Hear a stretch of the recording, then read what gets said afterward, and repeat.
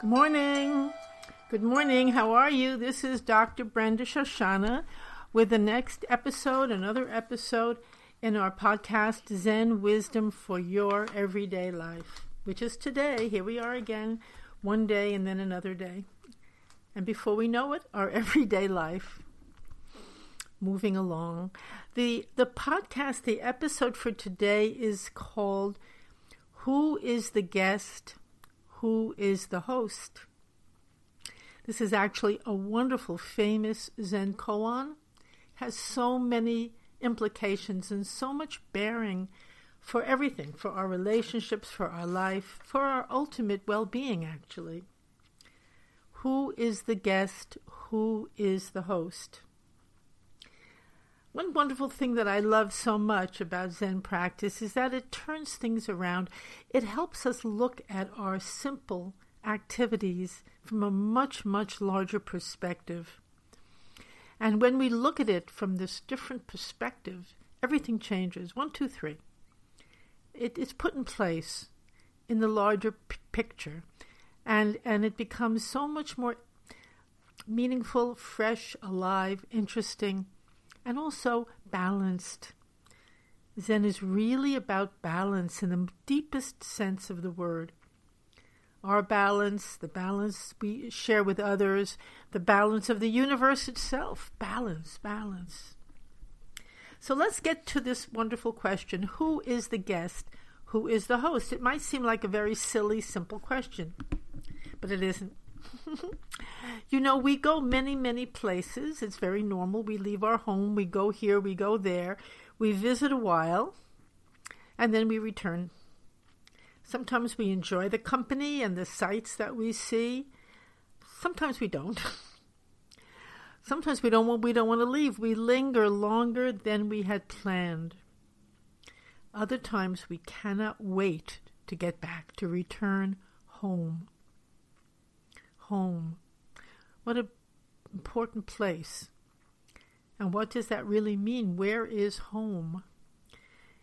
Connected to this question, who is the guest and who is the host, is the question, where is home? Where are we returning to over and over? I've heard this so many times, even people in relationships, they say, well, we could be together a certain amount of time, then it was enough. I wanted to return. Somehow that person wasn't deeply at home in that situation. Interesting, so interesting. Embedded in that koan is, what is it that causes us to feel deeply at home?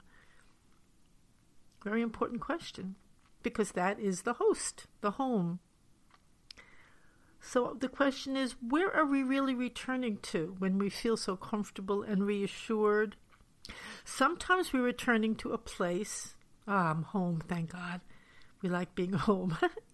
Other times, we're returning to a person. We feel so at home with that person, so connected, so at ease.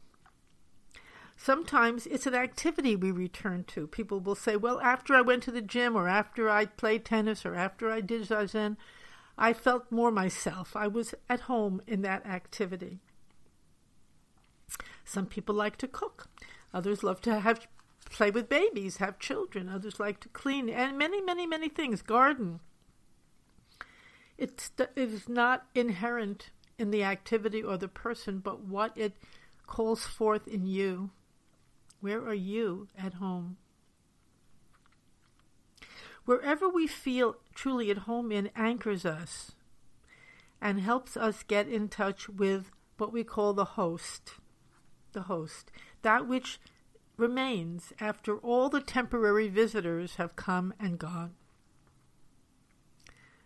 That's a very interesting concept. What is it that's still there? People come, people go.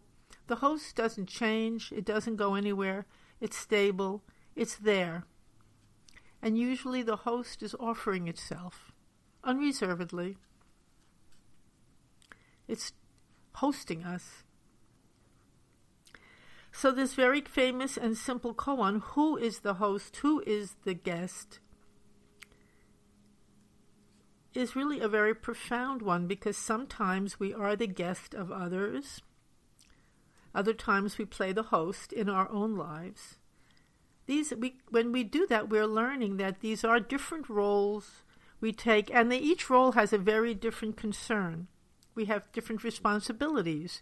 If we're the host, we're getting our place clean, we're buying the food, we're putting things in order, we're making sure we really want our guests to be comfortable. We want them to have a good dinner or good company or a good time. That's our concern. And if we're the guest, what is our responsibility and concern then? Well, when we're the guest, we arrive and we receive the wonderful offerings the host has for us. It's not so easy for many people to receive and realize that they're giving a great deal when they are receiving, but they receive graciously. Thank you. They receive with a heart of thanks and appreciation. And one of the branches of Zen is the tea service. This is an exquisite practice which really emphasizes this whole aspect of the host and the guest. Teaching how to be the guest, what's needed, how to be the host. Because the guest, of course, gives a great deal to the host, and vice versa. So when we must learn this. I mean, many people don't know how to be a guest. They don't. They go in, criticize everything, demand everything they want, are unhappy with this, are unhappy with that, and they storm out of a relationship, a situation, a home, a job. They don't realize that for that period of time, they're not going to be there forever. A guest never is there forever. It's the host that's there forever. It's the host that remains. But for the period of time that they go in, they're the guest. But let's go even a little bit deeper with this. Because this wonderful, beautiful koan asks us really something much, much even more profound. It's asking us to get in touch with the ultimate host of our life. The ultimate host of our life. It's asking us to notice what is it in our life that is simply a guest, temporary, comes and goes.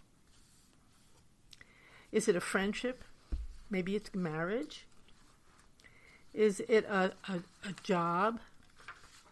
Maybe it's an illness. We think it's going to last forever. It won't.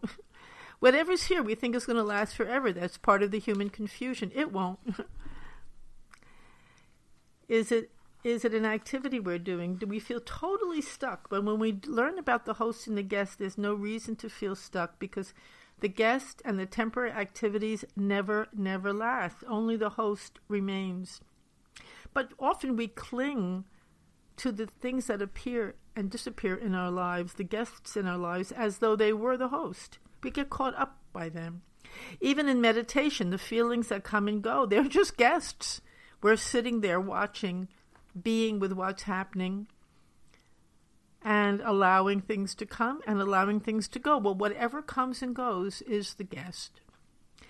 We don't realize that even when we're seated, we'll grab onto something and get all involved in it. But we're not aware, in terms of the larger picture, that these are fleeting only, and we're getting caught in something that ultimately is going to disappear and that ultimately will twist us around in many ways because we're going to want to make it stay, and it can't. So, which is not to say not to appreciate the guests, all these temporary visitors, of course. But to cling to them is a mistake. Just a mistake. It's not bad, it's not awful, it's a mistake. In the midst of the endless changes of life, we all think that we have to cling to what is coming and going mercilessly. And I mean mercilessly. Sometimes we cling to people mercilessly. That's an interesting word. We just refuse to let them be what they are and come and go. And yet, how many are looking for that and living with that which is stable, welcoming, and will never leave you or change? The real host. Why not look for that? Why not be with that? Actually, when you stop clinging to whatever is so temporary, you don't have to look for it because the real host appears by it. It becomes clear. it appears by itself. And you can rest there. You can be home there. So let me just say, the host, actually, of our life has invited us here. And as any good host, it will provide nourishment, cordiality, even entertainment, fun, pleasure. It's all great. However, ultimately, it's the host's place that we're at. And we are here at their invitation. The real difficulty arises when we do not realize our role. We do not behave as a guest. We do not receive the offerings we're being given fully and offer thanks. Once we do that, things go very differently. Now, many guests do not even recognize that they have a host. They feel that everything belongs to them. Wherever they are, that's theirs. It belongs to them. They can do as they like in it. They can demand more and more. They can become furious if their needs aren't met. And sadly, this goes on all the time, particularly in relationships, which is another example, very beautiful example of you look for the host in that relationship. Look for the guest, and I don't mean you or the other person. Guests are generally not aware that their stay is short, that their time is precious, and that there are many wonderful gifts that the host has prepared for them. When we learn how to receive these gifts gratefully, the host is delighted and can offer more and more. When we do not, disorder erupts and our lives and relationships take a very different turn. Life then becomes filled with pain and struggle and demands and upset and disappointment, rather than a wonderful visit where everything can be enjoyed for what it is and the nourishment offered can be absorbed.